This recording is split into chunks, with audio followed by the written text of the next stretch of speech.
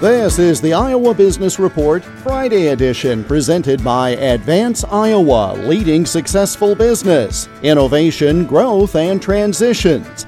More at advanceiowa.com and search for Advance Iowa on LinkedIn and Facebook. The Iowa House Wednesday passed a bill shifting Iowa to a flat 4% income tax, similar to the governor's plan announced last month. The state Senate is considering adding corporate tax reform to the mix. That's something Joe Murphy of the Iowa Business Council supports.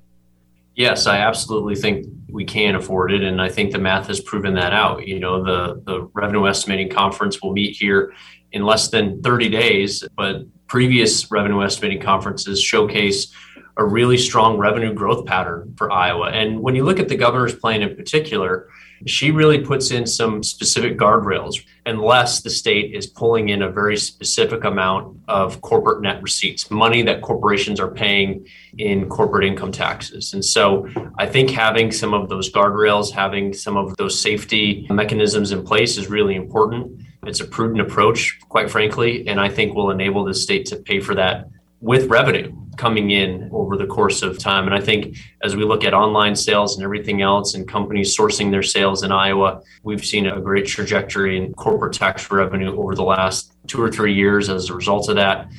More on individual and corporate tax issues on the Iowa Business Report this weekend on many of these stations.